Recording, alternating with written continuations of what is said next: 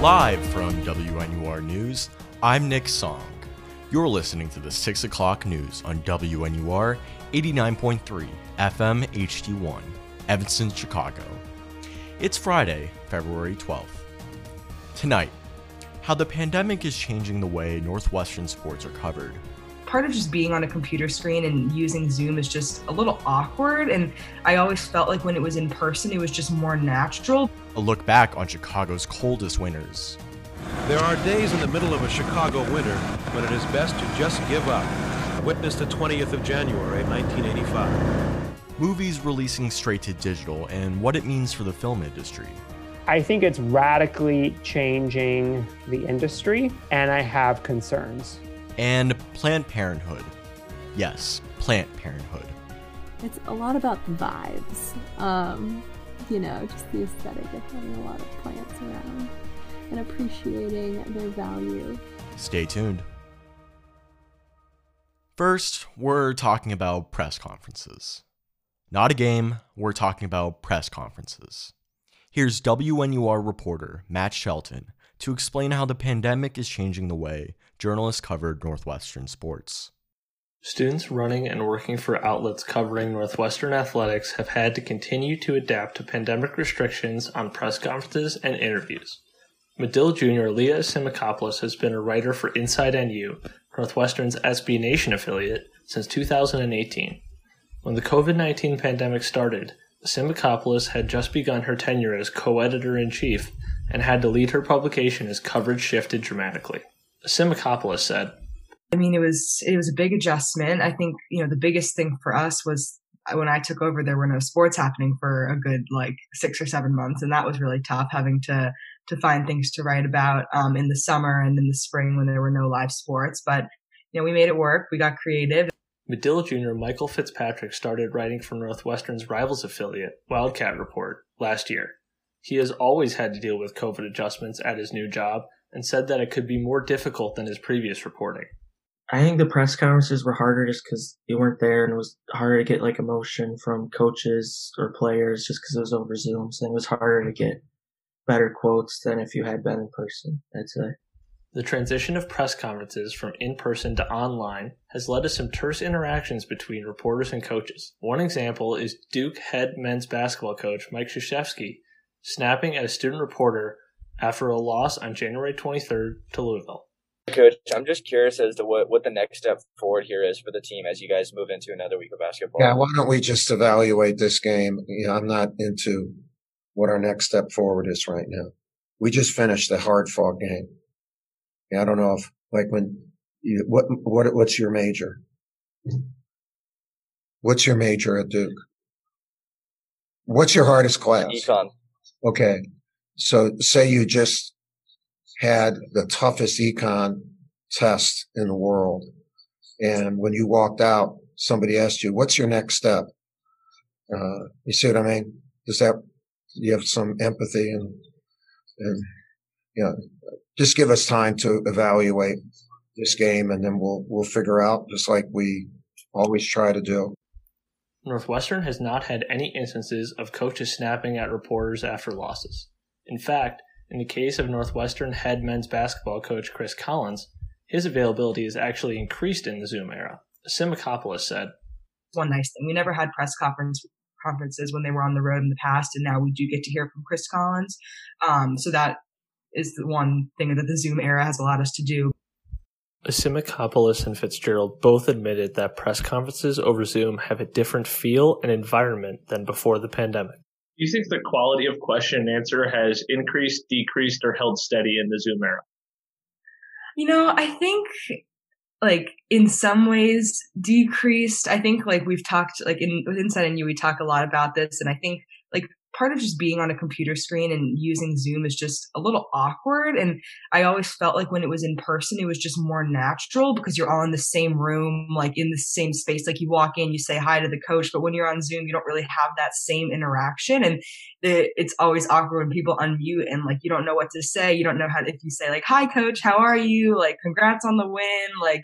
"Sorry about the loss," something like that. But it's just a little less natural when it's you only have a brief amount of time where you're speaking. So I think in terms of question and answer, I feel like I've been able to get my question, at least during football season, especially, I felt that I was able to get my questions and answered pretty like normally, but I think the whole process sometimes just feels a little more uncomfortable. Fitzgerald echoes this sentiment. Yeah, I think it's just harder to have like a connection, I guess. Like it seems more, I don't know if professional is the right word in a Zoom, but if you're talking to someone face to face, you can have more of like a friendly conversation, like you're just two people talking. Over Zoom, it seems almost more like a work meeting kind of thing. Another COVID restriction for journalists beyond just Zoom press conferences is limit to no post-practice interaction with athletes, a policy that Asimakopoulos said makes finding stories harder.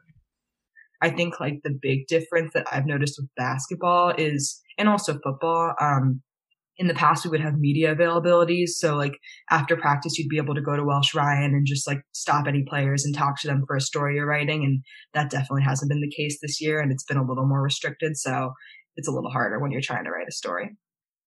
It has also been trickier to ask follow-up questions. Before the pandemic, so long as a reporter had the microphone, they had the floor. I guess, yeah, there was probably more opportunity for follow-up questions because you would just be given a microphone and you kind of pass the microphone off to the next person. And as long as you held the microphone, you could kind of ask as much as you wanted. Now that Northwestern Athletics runs the Zoom interviews, Fitzpatrick says reporters have to be quick with their next question or the moderator will move on to the next person in the queue. The athletic communications guy would jump in right in and move to the next guy. So you kind of had to speak up right away once they finished your first question in order to not get your second question cut off. As basketball season winds down, students working for or running publications like Wildcat Report and Inside NU deserve recognition for adapting to the pandemic's challenges and still providing consistent Northwestern athletics content. For WNUR, this is Matthew Shelton. Here in Evanston, the past couple weeks have been a little chilly. Okay, that's a lie. It's cold as ice outside. But how does this year stack up to winters in the past? WNUR's resident weatherman, Linus Hoeller, to give a history lesson on winter in the Windy City. There's so much snow, it's so cold, what a bad winter. Those are remarks you've likely heard a few times from your friends and colleagues over the last few weeks. No surprise, considering one of Chicagoans' favorite pastimes seems to be to complain about the city's weather. It builds character, they'll tell you. But how bad is it really? How does the snow measure up to normal years? And are the temperatures this year worse than usual, or do we always simply forget just how bad last winter really was? Let's take a dive into Chicago's wintry climate history. And whether you are driving or walking, the heavy snowfall will be significant. Winter weather advisory, snow and frigid temperatures. Way below zero later this week. The wind started picking up, the snow started blowing. Y'all, this is Chicago. Chicago is no stranger to crazy weather. In 1967, a blizzard dropped a whole 23 inches of snow onto the city in just over 24 hours. The blizzard came as part of a longer cold spell, with temperatures staying below freezing in the city for 43 consecutive days. The windy city of Chicago is white as well as windy.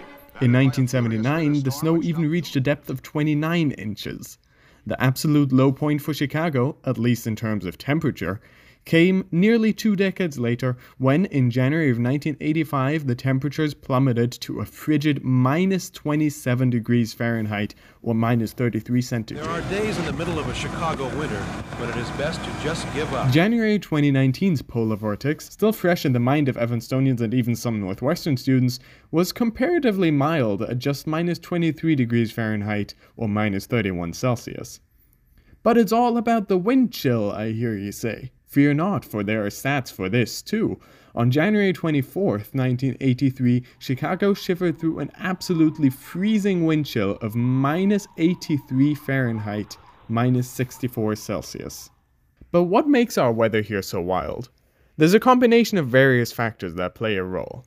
The biggest is that Chicago lies in what is known as a continental climate zone. This means that it is far away from any oceans. Because water is able to absorb a great deal of energy before it changes its temperature, it acts as a buffer that reduces the fluctuations in the air temperature around it. So it will keep the air cooler in summer and warmer in winter.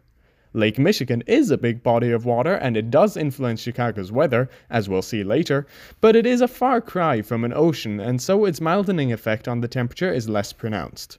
Land heats up and cools off much faster than water, changing the temperature of the air that lies above it more rapidly and extremely as well. Chicago, located in the middle of a continent, gets to feel these large temperature fluctuations. In short, it's because Chicago has a lake shore instead of an ocean coast that our winters are so cold and our summers so hot. While Chicago's average monthly temperatures range from 24 Fahrenheit in January to 74 Fahrenheit in July, Rome's, which lies at the same latitude, only go from 47 to 74 because it is near the sea. But why does Chicago get so much snow? The short answer, and a bit of a cop-out, is that it really doesn't.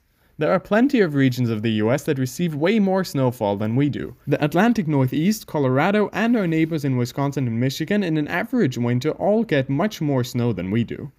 But Chicago does have a local advantage that often gives it higher snow totals than the rest of Illinois: the lake. The lake effect is what happens when the wind blows across the lake, picking up moisture from its surface and replenishing the clouds. It's the reason why Michigan gets so much more snow than we do, as the predominant direction of the winds is westerly. But when it shifts to blow from the northeast, bringing cold polar air with it, like right now, the snow is dumped onto Chicago and Evanston instead. But how does this winter compare to what is normal? For a while, this winter didn't look that extreme at all. December and January brought hardly any snow, and both were well above average in terms of temperatures by more than 5 degrees Fahrenheit. December brought less than 3 inches of snow in total, and January stayed mostly snow-free until the very end as well. February so far has redeemed itself. As of now, it's actually well below the average temperature by almost 10 degrees Fahrenheit, but it's important to remember that it's still early in the month. Its low so far of -7 Fahrenheit or -22 Celsius also isn't too shabby. And it finally brought some snow. More than 14 inches have already fallen this month, exceeding the monthly average by more than 50%, and more is likely on its way. For now, it looks like bundling up and staying inside will remain the order of the day, as the cold spell likely isn't going anywhere in the next week. And remember, layers like an ogre. I'm Linus Hoeller for WNUR News. In the olden days, the only way to watch the latest superhero blockbuster from your couch was to drag it with you to the theater. Today, more and more films are being released straight to streaming services. WNUR's Trevor Duggins on what this change may mean for the film industry. With theaters being shut down due to the coronavirus pandemic, streaming services like HBO Max, Disney Plus, and Netflix have become the premier destination for many of the newest blockbuster movies releasing. But how will this change affect the film industry moving forward? I spoke with Kyle Henry, a professor at Northwestern School of Communications, about his thoughts on streaming and the future of filmmaking. My name is Kyle Henry. I'm a filmmaker and associate professor at Northwestern University in the radio, TV, film department. I think it's radically changing the industry, and I have concerns.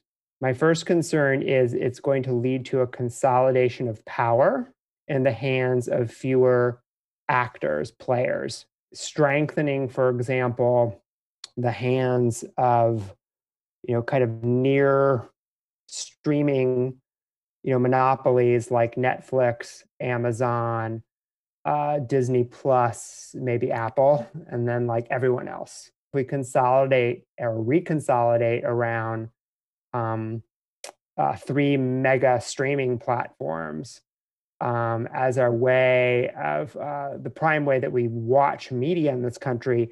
I worry that we're going to return to a days where we had like only 3 TV networks.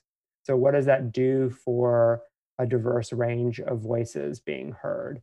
To get a better idea of how the pandemic has changed viewing habits, I spoke with 2 Northwestern students, Eric Mao and Tamara Rad, to hear about how much they streamed, who they watched with, and how they feel about theaters being closed. I stream at least once a week, like a Disney Plus show. It can vary depending on if I have a show I'm like binging at the time on either platform. I'm more of a TV shows person, so it's mostly streaming TV shows rather than movies. I do it with my friends sometimes, and we've been doing it a lot recently over like Netflix Party and those streaming party services. But the pandemic's impact on the film industry goes far beyond the bottom line of large distributors like Netflix and Disney Plus. The ones that have been hit worst are the local independently owned movie theaters around the country. And a lot of those small mom and pop theaters anchor their communities. They have a knock-on effect. They show regional filmmakers' first work, so they might support their community through film festivals, whether it's like the Chicago Jewish Film Festival or others that are located in specific neighborhoods and anchor those neighborhoods and provide a place for community. I think it sucks because I enjoyed watching movies in theaters. I thought it made the experience more fun, especially to go with like friends or something. The thing is, so I watch, when I'm streaming, it's mostly shows. I do like to watch movies, but I love watching them in theaters. So that has been, I think it's been really sad that we haven't been able to do that. Because I feel like it's really a big part of the experience, actually be in a movie theater watching the movie rather than streaming it like on your laptop or just at home. So I think it's been very frustrating not being able to do that. And the one great thing about box office was that the numbers were all transparent. All theaters required that you show this is what you have made in ticket sales, and those were aggregated. And they were published, in the newspapers. So there'd be breakout, films and works. I'm curious right now, Netflix, Amazon, others, they're not required to actually show, and in a transparent way, who's actually watching what. You're just told by Netflix, trust us. These are the top shows now streaming on Netflix. And although the short-term effects of the pandemic can be seen right now, the future of in-person viewing at theaters and festivals is still very unclear among film lovers. I think if they open them up and have people be masked all the time and maybe just allow them to book like every other seat instead of having everyone sitting next to each other, I feel that it might be doable if if things start getting better soon and cases stop rising and people start getting vaccinated. Maybe that's how they would start up again. I think it's probably changed the landscape forever, but I don't know how. We still don't know if after maybe the pandemic will be mostly over with by November and people will be back in these community spaces and maybe they will recover and maybe will constitute something that looks like the old world, but we just don't know. For WNUR News, this is Trevor Duggins. Plants. They're like dogs, except green, they don't make noise, and actually they're nothing like dogs. Still, they mean a whole lot to their owners here at Northwestern. Reporter Sarah Kadoura on the perks of being a wallflower. Owner, that is. This is my roommate, Erin. My name is Erin Cotter. Erin is a proud plant parent. It's a lot about the vibes, just the aesthetic of having a lot of plants around and appreciating their value for making me happy. If you had to guess how many plants are in this house, dead or alive, what would you guess? Good question. Maybe like 20? No way.